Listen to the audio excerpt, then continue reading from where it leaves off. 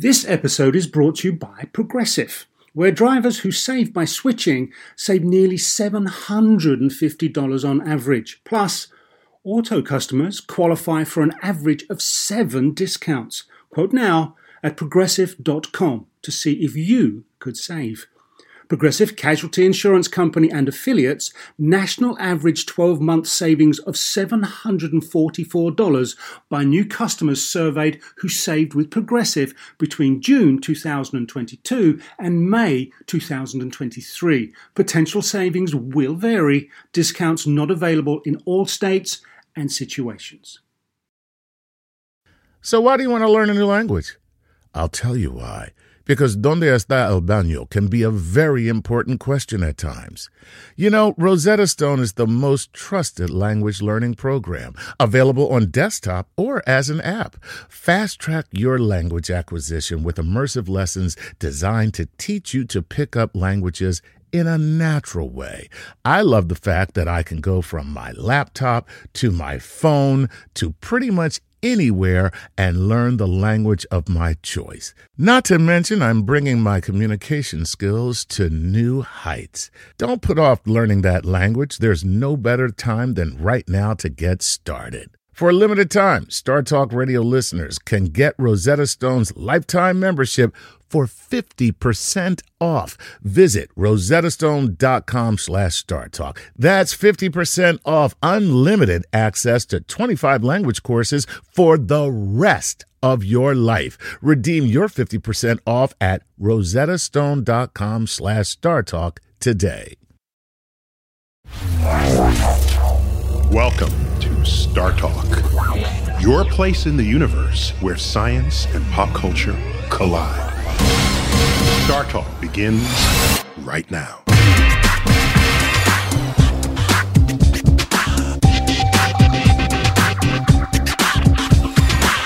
Hello, AwesomeCon. Welcome to StarTalk Live. My name is Scott Adsit. I will be your co-host this evening. And as you heard from the gentleman from the Smithsonian, it's a science show. We're going to talk about science, and you're going to get educated, and you might learn something before it's done. So, I want to tell you about our special guest host tonight. Neil is not here because he's out demoting planets and punching climate deniers in the cerebellum. But we do have somebody, as you know, who's a very cool guy. And, he was floating up in his tin can singing to us. That's pretty incredible. He's done a lot of other things, too. One of the things I will tell you is he broke into the Mir space station, seriously, breaking and entering, with a Swiss Army knife. In space. I mean, if the Swiss Army knew that they could have taken over the Russian space program, they would have done it a long time ago.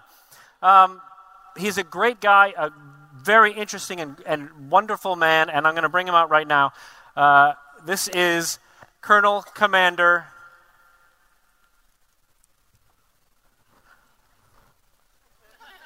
Chris Hadfield. Thanks, Scott. Good to see you. Nice to see you also. I don't hear any sound. 1, 2, 3, 4, I don't hear 5. you yet. 1, 2, 3, 4, 5. All right, we're getting sound. Thank you, Scott.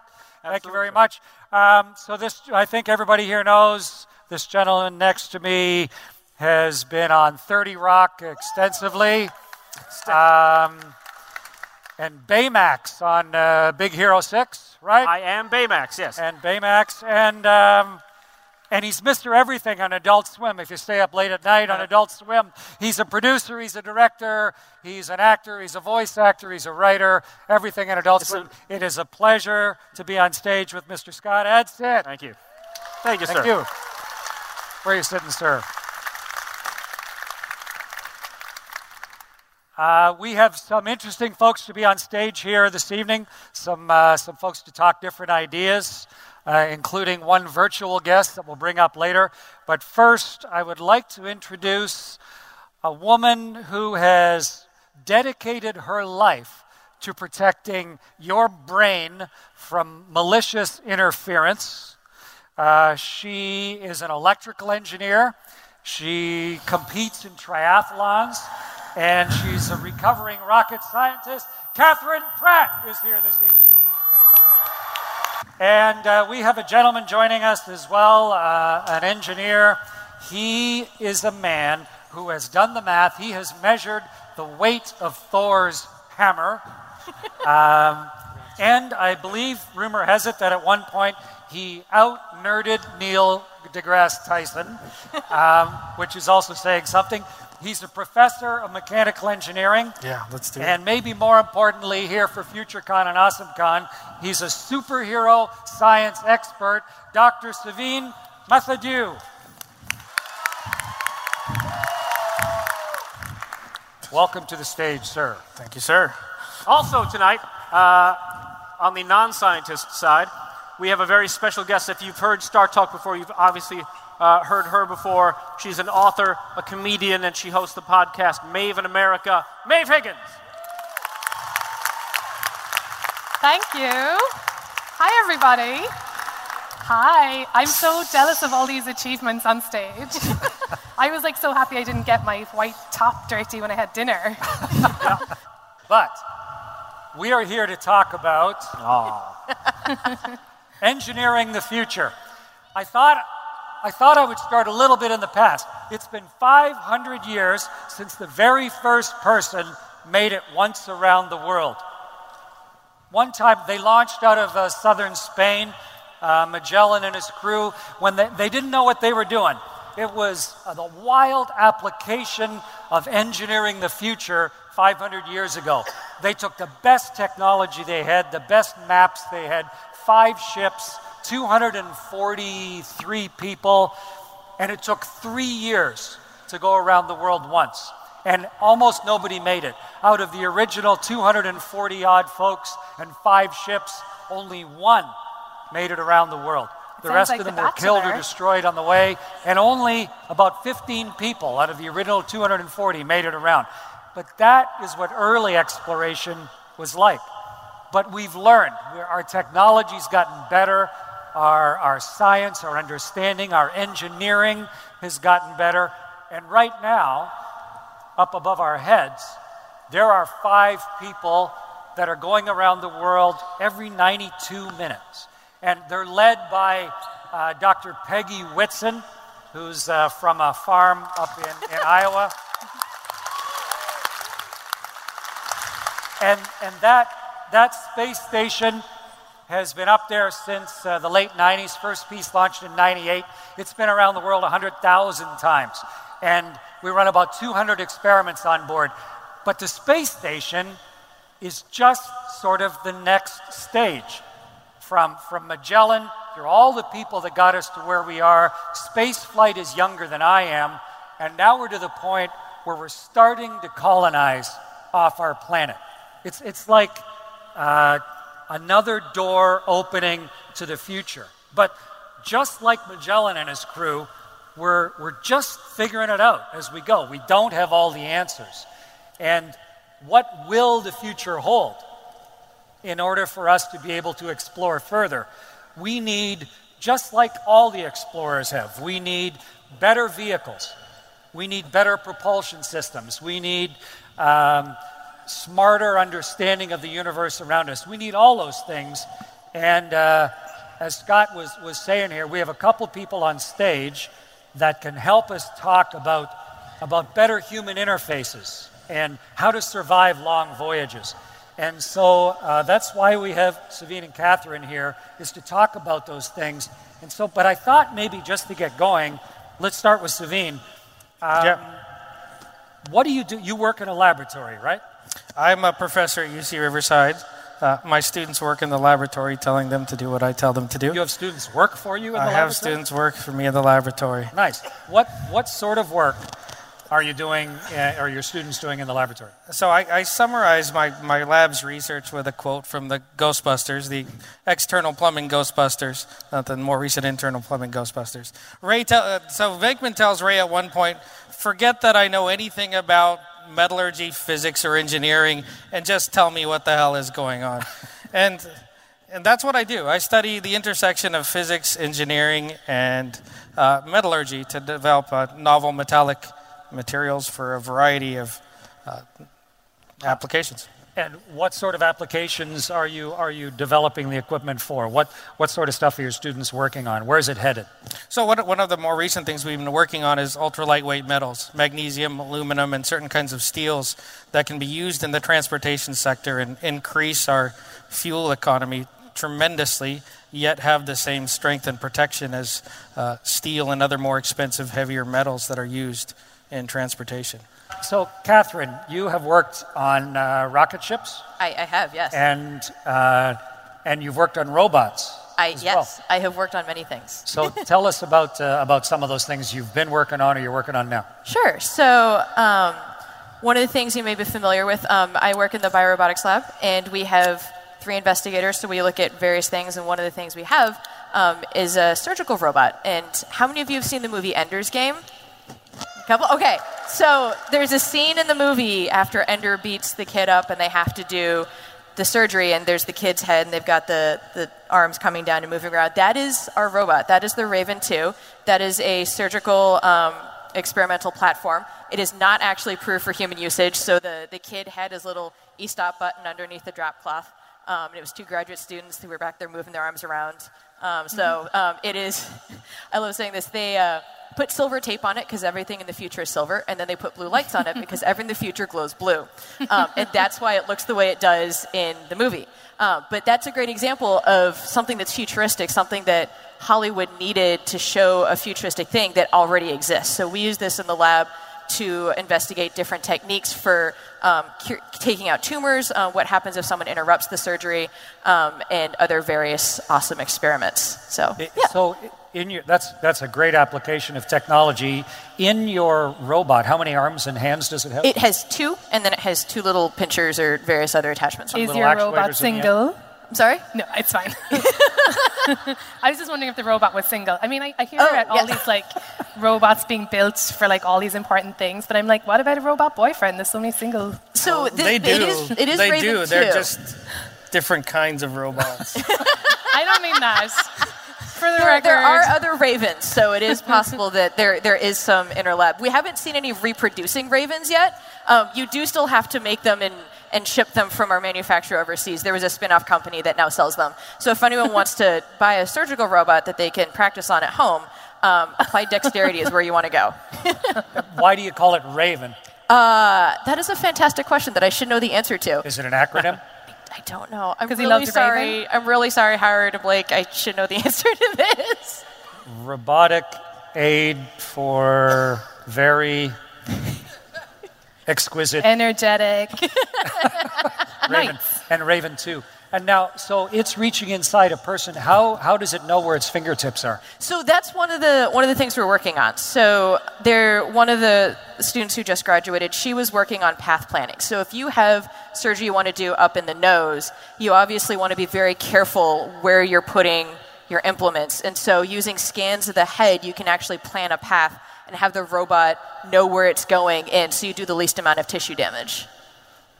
So that's where you know where you're going, but how do you know where you are? Cable length. So it's run by cables, and so you measure all of the cables and where things are in their state. So one of the things they have to look at is cable tension. And as cables slack out, how does that affect how you're doing your surgeries? It could probably be used for things besides surgery, right? Absolutely, yeah. Golf? Yeah.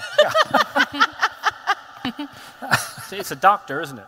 There you go. I mean, people have, not with this one, but people have sewn together grapes inside of a bottle. If you happen to have a grape stuck in a bottle that needs to get sewn back together. That's a fairly esoteric... there you go, exactly. You see a different future than the rest of us. But can it be used in an application somewhere at a distance? Like, does the surgeon have to see what they're doing? So the surgeon does see. There's a 3D camera set that you can use so that someone sitting far away can use the device. We have had collaborators from as far away as Illinois who have the software, because it's open source, run the machine in Seattle. There was a grant to figure out working with Raven 2 on the International Space Station, so trying to understand being able to use it in remote locations for space. And then you end up with time lag. You do end up with time lag, yes. Do you have any time lag problems when you're doing surgery testing? So that's something that we've actually tested.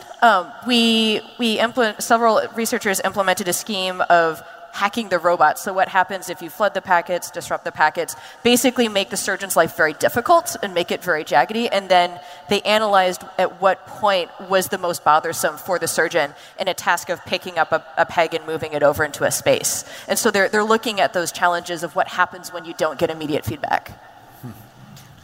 And because that's the sort of technology we're going to need. If we have a very small group of humans in a remote place, we can't bring every single skill set along. Absolutely. And so that type of remote skill, remote dexterity is really important. We have, of course, robots up on the space station right now. We have the huge one on the outside, the Canadarm2. And it is largely operated by people on the ground, in fact. But its end effector, it's huge. It's the size of a sequoia, and it can grab the whole space shuttle, something that size, 250,000 pounds, and move it around, and very precisely. Do they ever do pranks from Earth? Like they're like, I'm gonna get ya. Like, deet, deet, deet. This is why you don't work in mission control. But I have the math. I don't. And so we have the huge robot arm, and we use it like when one of the unmanned ship comes up and gets close, reach out. It's an interesting problem. How do you dock or grab a spaceship? How do you attach a visiting spaceship? In all of the science fiction scenarios, in all of the comic books, on Star Trek, everything since Star Trek is real. I promised I wouldn't mention Star Trek. You triggered it. There's always some sort of common mechanism by which the two ships can dock or berth or something. But on the space stations, where we're sort of inventing that right now, and the way we do it with those ships is they come up close as we can safely bring them from Earth, and then essentially we shut it off. And then the crew on board the space station, looking through the windows or on TV monitors, grabs the controls, they rotate it with one hand and move it up and down and back and forth with the other, and they reach out, and before this little spaceship drifts off, they reach out and grab it and then attach it to the ship. But we're going to need a lot more than that like to go magnet. further. What? You should tell them, like, maybe use a magnet. Magnets? Mm-hmm. We should have thought of magnets. Sometimes it's just the voice of a child. But a magnet might erase all the reel-to-reel tapes inside the spaceship. Like a virtual fishing rod where you can... That's cool, yeah. I hope you're writing this down, Chris. Yeah. I'm making a mental note, yes. But so I went from Magellan originally through to Star Trek, through to the space station, to what Catherine's working on. But in order to go to the moon, not just to visit, but to start colonizing the moon and to go to Mars, we're going to need even more robots. And they're going to need to be made of a whole bunch of different materials. What do you foresee as where we're headed with all that?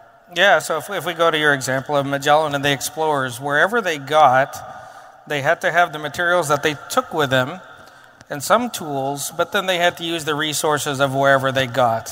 So I think it's unrealistic for us to think that we're going to take all the robots that we need into space to get off the blue dot onto Mars. One interesting thing that I saw this week from a Canadian university was a 3D printer printing another 3D printer. And I know, it's Inception. Know? It's an Inception. Like, which is the real 3D printer? And was it like, Mama? It was. Universal across all languages, including. And so I envision the same thing. We'll have some robots, perhaps trained to make other robots on our mission to get there for whatever purpose they need. But then once we get to Mars, we have to use whatever resources we find in the ground. But on Mars, isn't there just like gas and redness? Like what is up there? Redness isn't a thing, actually. I thought you said rednecks, and I was going to say Arkansas. But you got the wrong place. But I thought that doesn't deserve to be explored. But anyways. What are you going to find on Mars that you could possibly use? Is there metal there? Yes, absolutely. So our whole universe is made up of some simple few elements on the periodic table. We're talking about mining off of asteroids to get critical things that we have a hard time getting here on Earth. Mm-hmm. So when you look at things like iron and nickel and silica and some of the fundamental building blocks of what we have, we just have to learn to take those resources and convert them into the materials that are necessary for us to stay there. Mm-hmm. Now, like any explorer, we have to use the terrain of what we have without ruining it to live wherever we're going to go. And so I think we'll be building our robots out of that first, but then we'll be building our societies out of the resources that we find off the planet. And what materials, either that you're working on or dreaming of, what are we missing? What do we need? What's the transparent aluminum? What's the next thing that we need? Transparent aluminum is real. A colleague of mine created something called aluminum oxynitride, which is aluminum with a little bit of oxygen and a little bit of nitrogen, and it becomes transparent. It was originally designed as a transparent armor material for vehicles. It was used in the most recent Jurassic Park, those big indestructible glass things. Those were transparent Alon bubbles that got smashed by a T-Rex. So what we're going to need is very much tied to a prior job that I had. I worked in soldier protection for Department of Defense, so things that can survive extreme environments. We have extreme temperature shifts. We have extreme pressures. We have extreme impacts. Micrometeoroids can move at 20,000 miles per hour. And those can do a little bit of damage when they run into things. It's interesting being on the spaceship. If you sit and wait for a while, especially just when you're trying to go to sleep, you can hear those particles hit your ship. It's like a ricochet.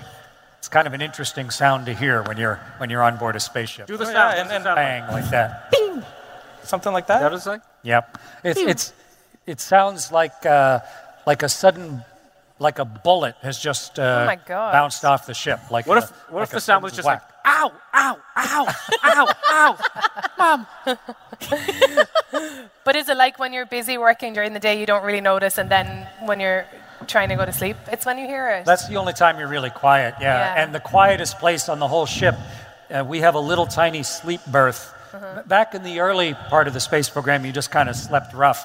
When I was on my first 2 space flights, you just got your sleeping bag and just tied it somewhere and slept there. But the space station, we're there for years and years sequentially, and so we have little tiny sleep berths, and they're the quietest place.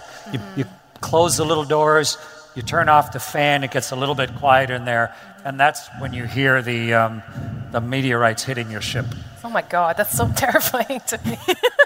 And that's when you hear the meteorites hitting the ship. It's just like, oh my God. All right.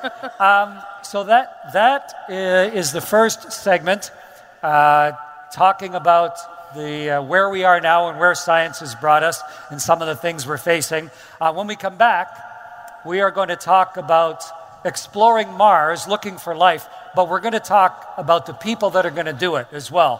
When we come back, we will talk about the new NASA astronaut class.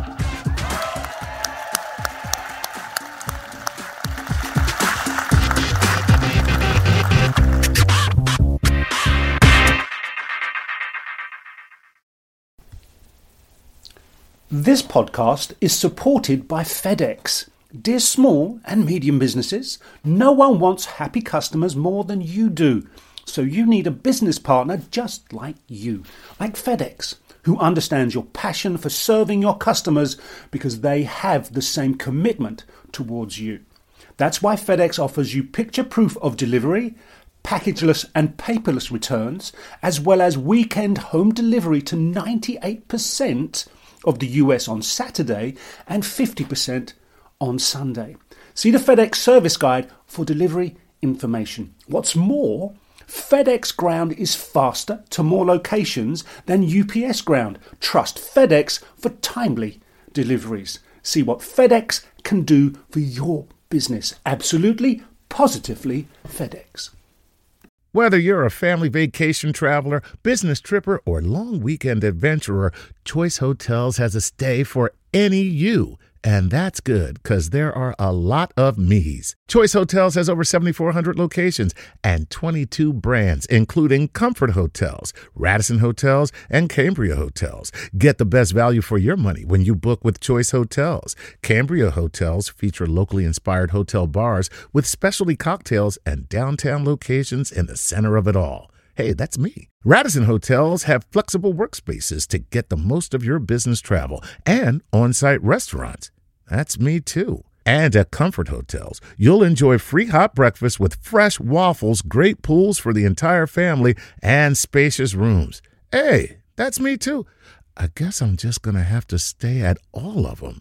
Choice Hotels has a stay for any you. Book direct at choicehotels.com, where travel comes true. Hey, remember when we did that show about the science of the golf swing? Well, let's take that to the next level. And that's because PXG has developed the Black Ops driver so golfers don't have to sacrifice distance for forgiveness. And the science proves it. PXG Black Ops driver is a breakthrough in driver technology. It's a complete and total victory in golf club engineering, unlike anything you've ever seen before. Black Ops drivers are adjustable to deliver a combined MOI of 10,000 plus for unreal forgiveness. Now that's ridiculously high. The higher the MOI, the more forgiving the club will play. So you don't have to square the ball perfectly for it to go straight and get distance. Add PXG's new advanced material face technology, and you get incredible ball speed that pushes the distance to the absolute limits. More forgiveness, more distance, no sacrifices. PXG Black Ops driver. Hit your tee shot straighter and farther. The proof is in the science. Learn more and get free shipping on all equipment. Go to pxg.com/StarTalk and use code StarTalk at checkout. That's pxg.com/StarTalk. Use code StarTalk for free shipping on all equipment. pxg.com/StarTalk, code StarTalk.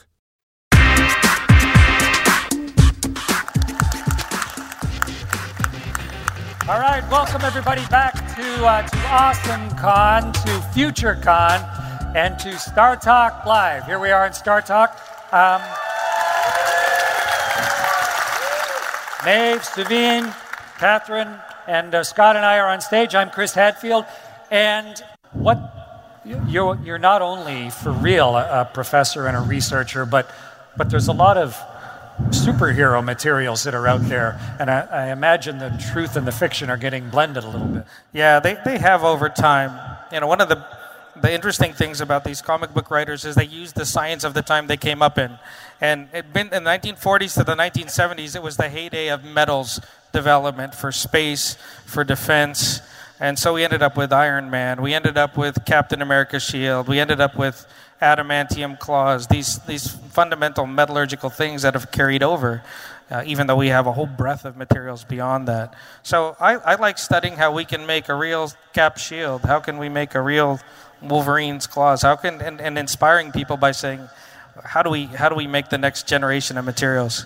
And you said the age of metals was up until the 70s. Then what?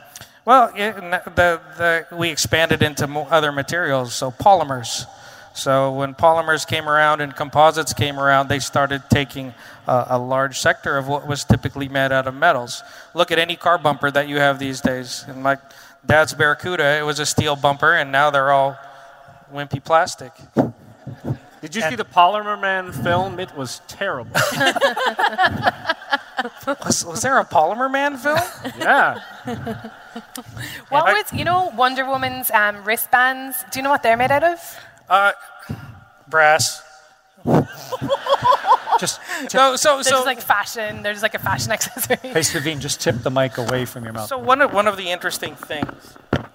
One of the interesting things about DC versus Marvel is DC is rooted in mythos and mythology, versus Marvel, which is more rooted in science. So they had, it was a mystical element that was used in her bracelets. But there's been plenty of calculations. If it was strength, it was steel. Here, Savine, just talking to mine. Protecting against the bullets.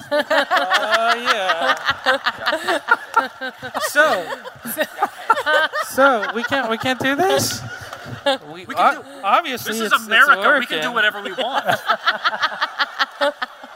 Can you just stay there the whole evening? So, thank you. Recently, on board the space station, speaking of polymer, they have a non-metal part of the whole spaceship, right? Yeah, the beam. So the beam module, the Bigelow Exploratory Atmospheric Module, is basically a collapsible, lightweight module that can go out in space and then inflate from the inside and be used as a living habitat if we were to get on somewhere like Mars. And how does that, I mean, it So just it's like doesn't going seem... camping, kind of. It's like you bring a little tent and then you put it up. It's exactly like going camping, except you could die. Why? Are there bears on Mars too? There's John Carter, who's worse. Is that like an inside science joke? Yes. They thought it was funny, right? I know. I love this audience. I really love this audience. I never thought that somebody being like, who reads the Smithsonian magazine, would get like huge cheers from thousands of people. So cool. Yes, there are terrible, terrible creatures on Mars called humans.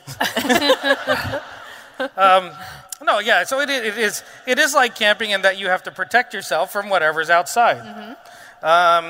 So one of the biggest things that we got to protect against is radiation. The same cosmic radiation that made the Fantastic Four a terrible movie. Shade. This interstellar radiation does a lot of damage. It can swell materials. It can cause them to embrittle. So we have to have layers of metals and polymers that are very thin that absorb the defects that are caused by radiation, on top of the kind of things that absorb the impact of the micrometeorites, on top of being able to survive temperature shifts from minus 300 to plus 300 degrees Celsius. You understand what that I do. That temperature But is. speaking of interstellar radiation, who's your favorite superhero? You want me to say Wolverine? My favorite superhero right now is Black Panther, and it's been for a while. Yeah. So Did you see the trailer? I have, and I'm really excited. Yeah. It got my blood going and my blood pressure up. That's what you want in a relaxing movie. Yes, exactly. It's going to be a very tranquil movie, very Anne of Green Gables. And do you have a favorite robot? Wally. Wally. Yes. So, okay. Look, I want to get back real quick to why Black Panther is my favorite, because I think it's okay, important. all right. Real quick. So Black Panther was one of the first depictions of a character, a minority character that wasn't stereotyped. He was a king.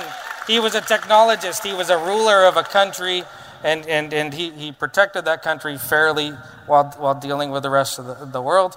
He sits on top of the most advanced metal that is in everything in the Marvel universe, shields, claws. He's just a very versatile, non-typical maverick character for Marvel. Non-typical superhero. Off my soapbox. Catherine, same question to you. Who is your favorite superhero? Who's your favorite robot? Ooh, okay. So superhero right now would probably be Wonder Woman. Very topical choice. Very, very topical. I feel like this is something that Savine and I are hitting on here. Robot, I was going to say Wally, but I will say Eva. I will also say that one of my favorite robots right now is Sarcastic Rover on Twitter.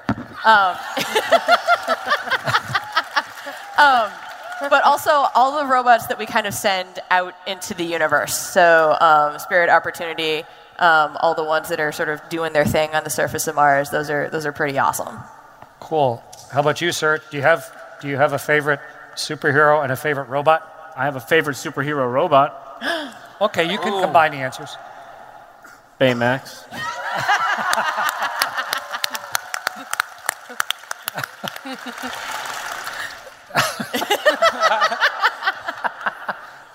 Maeve, how about you?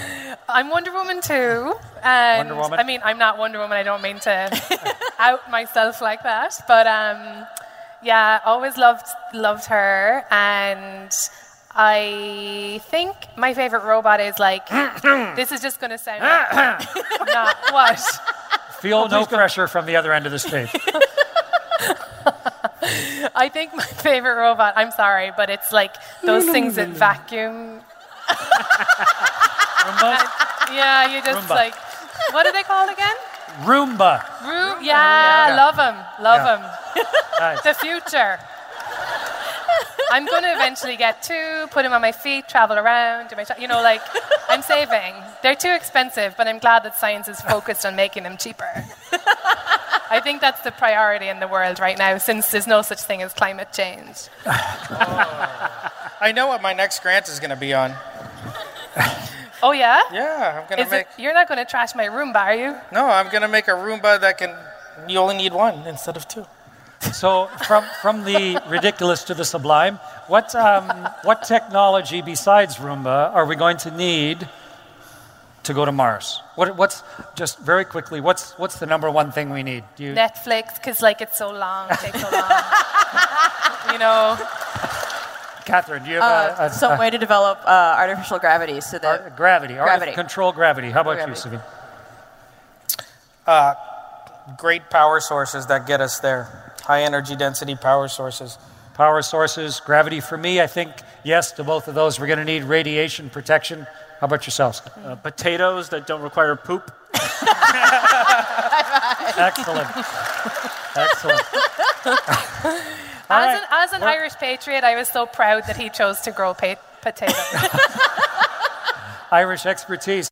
So, just recently, NASA put out a call right across the United States for anybody who dreamed of being an astronaut, who thought maybe they had a chance to be one of the next space explorers. And really sort of inspired by all of the science fiction and by the movies and by what Matt Damon did on the surface of Mars, all the fantasy of what might be possible, but the underpinnings of the reality of what's going on with not only NASA's rockets, but what SpaceX is doing and what the other new rocket companies are building. When they put all that together, 18,300 people applied for what turned out to be a dozen astronaut positions. It took NASA about a year or more to go through all of those applications, and just very recently, they chose the 12 new NASA astronauts. Here they are. Yay! Chris, sorry, do you know could anybody apply? Like, was the application open to anybody? The application was open to anybody, but there was a minimum bar of citizenship, being able to pass a physical, having at least a technical university degree as well. But when they got it down to the final 12, they hired PhD biologists, PhD geologists. Feel free to cheer out if I call you ologist. All the geologists in the house. They hired test pilots, because we're going to need test pilots to fly the new ships. They hired a lady who worked as a submariner in the United States Navy, a lot of experience in small vehicles. They hired some doctors. One of the fellows, a Navy SEAL, and a mathematician, and a medical doctor. One guy that they hired.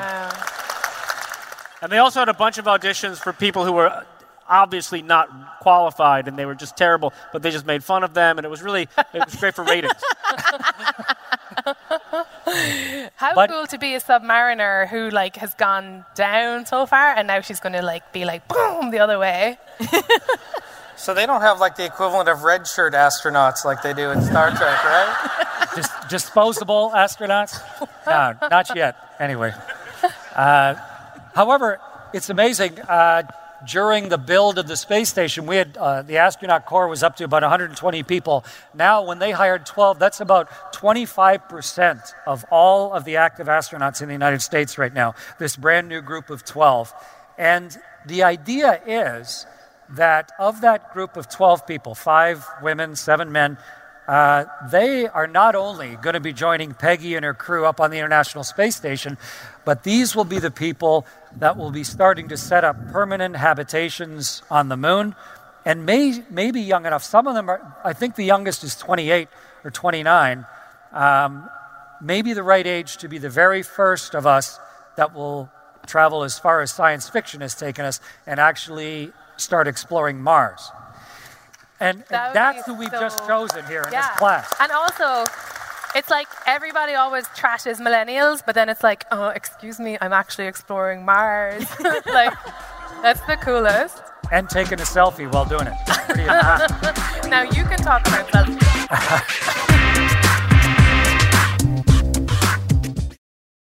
Do you want to set up your child for success? Of course you do. Maybe you want to save money on private tutoring, or maybe it's just out of your budget altogether. Is this a big school year for your child? Like maybe they're starting kindergarten, middle school, or high school, or some other milestone. Maybe your family moved and they're starting at a new school. Is your child ahead? Not getting challenged enough in class? Well, we love that little smarty, but we want them to be engaged. IXL Learning is an online learning program for kids covering math, language arts, science, and social studies. IXL is designed to help them really understand and master topics in a fun way. Powered by advanced algorithms, IXL gives the right help to each kid no matter the age or the personality. There's one site for all the kids in your home pre-K to 12th grade. Kids can use it at home on the computer or on the go through the app on your phone or your tablet. No more grading those worksheets. IXL grades everything itself. And no more trying to figure out how to explain math equations or grammar rules yourself. IXL has built-in explanation videos. 1 in 4 students in the U.S. are learning with IXL. IXL is used in 95 of the top 100 school districts in the U.S. Make an impact on your child's learning. Get IXL now. And StarTalk Radio listeners can get an exclusive 20% off IXL membership when they sign up today at IXL.com/StarTalk. Visit IXL.com/StarTalk to get the most effective learning program out there at the best price. Spectrum One is a big deal. You get Spectrum Internet with the most reliable internet speeds, free advanced Wi-Fi for enhanced security and privacy, and a free Spectrum Mobile Unlimited line with nationwide 5G included, all while saving big. For the big speed, big reliability, and big savings you want, get Spectrum One. Just $49.99 a month for 12 months. Visit spectrum.com/big deal for full details. Offer subject to change. Valid for qualified residential customers only. Service not available in all areas. Restrictions apply. Life is a highway, and on it there will be many chicken sandwiches. But there's only one McCrispy. So go ahead and hit the turn signal if you know about this juicy gem of a detour. I get it deep, but why? But here's the question. Should we be sending people to Mars? I mean, you talked, your favorite robot is, which one is it? Curiosity or? Spirit and Opportunity, Curiosity, all of them. I love them all. And which one is it Opportunity that's stuck in the sand right now, or Spirit? Spirit stuck. Spirit stuck in the sand. I'm waiting for somebody to come along. And exactly, give it a push. Right? Wait, yeah. Someone's got to go out there and, But robots, of course, are made of tougher materials, and they don't need food.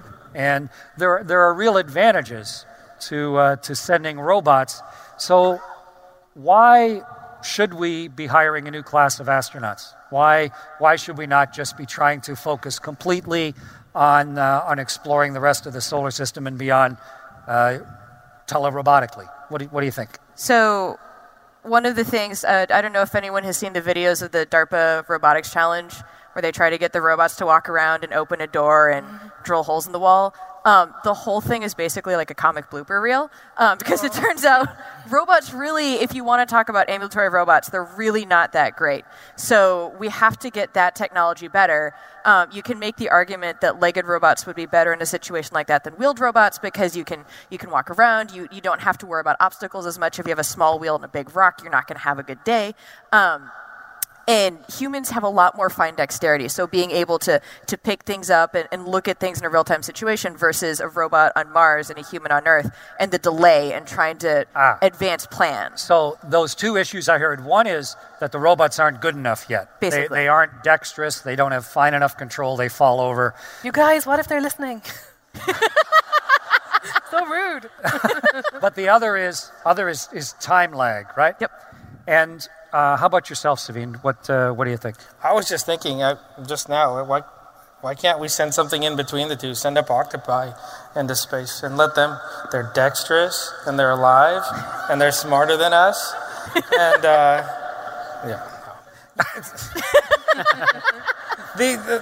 the sense of exploration in humans is something that's inherent into all of us. I mean, I do it from a scientific perspective. I want to find out about the world that I live in, and I use tools, and those tools are my robots and machines. But we send out people because it inspires all of us. They are part of us. They are part of humanity. When they explore, we explore. When they find out things, we find out things. And it's exciting to see them do that. Plus, on top of that, they can make decisions that robots can't. Very complex, tough decisions that a robot wouldn't be able to make. Yeah, I think since the time of Magellan, they couldn't have made that voyage without the technology at the best that it existed back in 1519. Did they have like GPS? They did not have GPS, no. What did they know where they were going? There were no maps at all. They just kept sailing west until they ran into Brazil, and then they turned left, and it took them 3 months to get down the coast. To get through what became the Straits of Magellan, it took over a month, in fact. They were just guessing. And they had forgotten what Eratosthenes had figured out for the circumference of the world. And so he thought the world was way, way smaller, and the crew kept starving and people dying of scurvy. They just barely made it. But they prevailed, and we've gotten better and better since. And it's that desire and then learning from it and then applying the lessons and inventing that exploration is all about. And Peggy and her crew up on the space station right now, they are using tools, they're using robots, but the fundamental nature of exploration is a human thing. You know, the robots help us, but the robots don't care. The robots are not interested in what we're discovering, but we absolutely need, I think, the cooperation between the two. And I think we always have, and we're always going to. I was lucky enough to do 2 spacewalks, and we understand pretty clearly what causes the northern lights. We know it's energy from the sun being caught by the Earth's magnetic field and reacting with the upper atmosphere and the little electron states going up and down and fluorescing, and that's why the northern lights glow green and glow red. But while I was outside on a spacewalk, we went through the southern lights. And what started out as sort of a robotic, technical understanding of how a planet behaves suddenly became so visceral and so beautiful and so entirely different than just the science that's behind it. To be surrounded by and with it flowing between my legs and around the ship, to see our world that way, I think that is very much the essence of discovery and exploration. And I don't think we're going to have robots that are going to appreciate that. Well, Ray Bradbury always said that we should be sending up artists into space so they could capture the emotion. I agree with you. But the thing is, we have 3 artists right here who have a great wealth of knowledge about science, but you all are artists as well, and I think that's very valuable. Thank you. I validate you. And when you speak about like the two working together, like humans and robots, it makes me think of like the photos that we got back from, is it the little Voyagers, those 2 little crafts who went and took a picture of Saturn's rings, and like took a picture, and like then when we could see them back here, like people who will never like walk in space, that made me feel like, oh, I am actually connected to this, and I can picture it and I can see it, and that's magic too. I mean, it's not magic, it's science. We have the opportunity, I think, if the technology will allow us, to bring in an expert who has sort of thought about a lot of different things and has had time through an extremely long and successful career of invention and discovery and original thought to talk about a lot of different topics, including the idea of exploration in life. So could we ask Dr. Stephen Hawking to join us, please?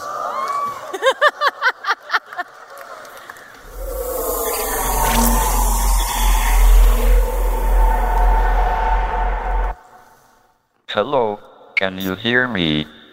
Yes, loud and clear. Can you hear us? I can hear you too. Great.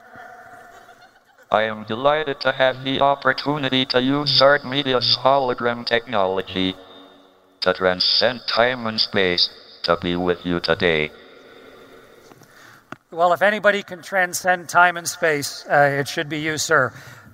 We have a question for you, and that is, if the combination of humans and their technology and the robots, if it takes us far enough out into the universe so that someday we eventually can find evidence of life somewhere else, what's it going to look like? What do you think life in other planets or other solar systems might be like? Our civilization is only about 10,000 years old. But the universe is about 14 billion years old. Therefore, any other life in the universe is likely to be much more advanced than us, or so primitive that it hasn't even begun to evolve. In the former case, the Breakthrough Listen project should be able to pick up their radio transmissions if they are close enough. But in the latter case, one has a rather boring universe full of potentially dangerous bacteria or other life forms. A far cry from the usual science fiction picture of glamorous aliens. Any other life we discover is likely to be artificial, because robots with artificial intelligence are far better equipped than biological life to survive the long duration and radiation damage of interstellar travel. Thank you, Professor. That's an interesting thought. And actually, if it's all right, you don't need to sit there the whole time. But if you want to sign off, maybe we'll have a chance to ask you a question a little bit later, also, sir. Thank you for the answer.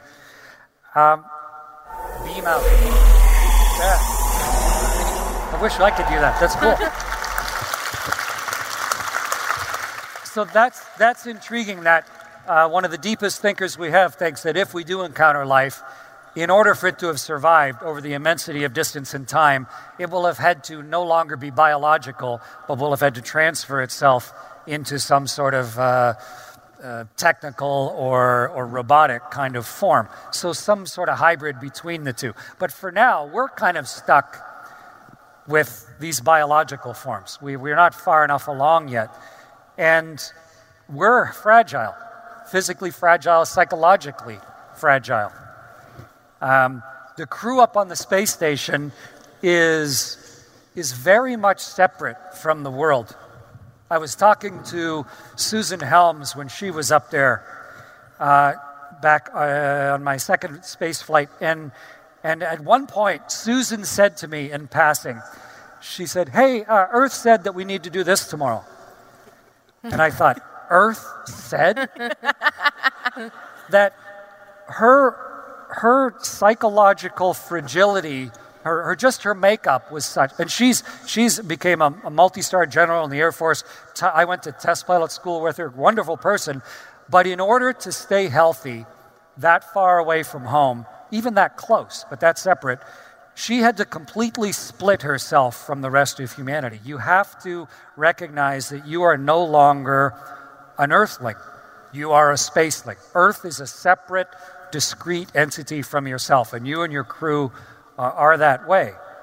And I think as we go further, we're going to have to honor that. We put a lot of psychological support equipment up on the spaceship. In fact, we have a big movie library up there. We have a huge audio library of songs, books to read. Yo-yos, yes, which are fun in weightlessness. You can walk the dog forever.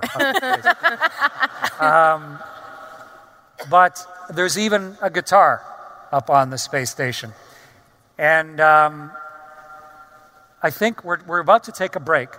When we come back, we're going to talk about, I think, the next step. We've been looking at this of where we've been, what our science does, what it means to us as people, what this exploration may look like. And when we come back, I want to talk about how we're getting ourselves and those young astronauts ready for the next phase of human evolution. But maybe in preparation for that, we'll just celebrate a little bit with what that guitar, I had a chance to do with that guitar up on the spaceship.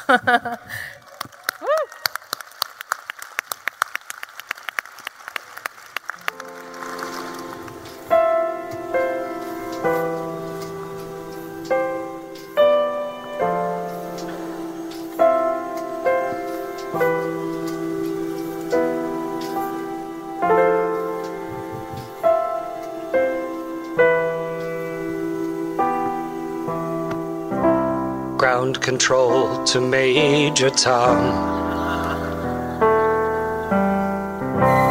Ground control to Major Tom.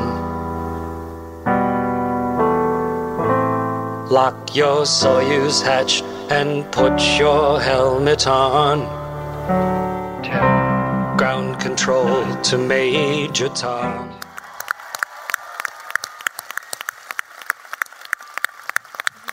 I want to thank AwesomeCon. I want to thank FutureCon, the Smithsonian, and the chance for us all to be here on StarTalk. Maeve and Suveen and Catherine and Scott, thank you very much for being on the panel.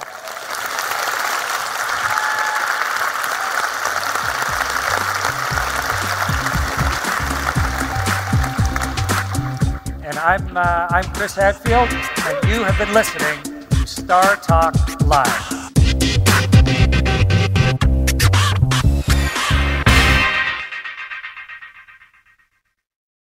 Life is a highway, and on it there will be many chicken sandwiches. But there's only one McCrispy, so go ahead and hit the turn signal if you know about this juicy gem of a detour. Walmart Plus members save on meeting up with friends. Save on having them over for dinner with free delivery with no hidden fees or markups. That's groceries, plus napkins, plus that vegetable chopper to make things a bit easier. Plus, members save on gas to go meet them in their neck of the woods. Plus, when you're ready for the ultimate sign of friendship, start a show together with your included Paramount Plus subscription. Walmart Plus members save on this plus so much more. Start a 30-day free trial at walmartplus.com. Paramount Plus Essential Plan only. Separate registration required. See Walmart Plus terms and conditions.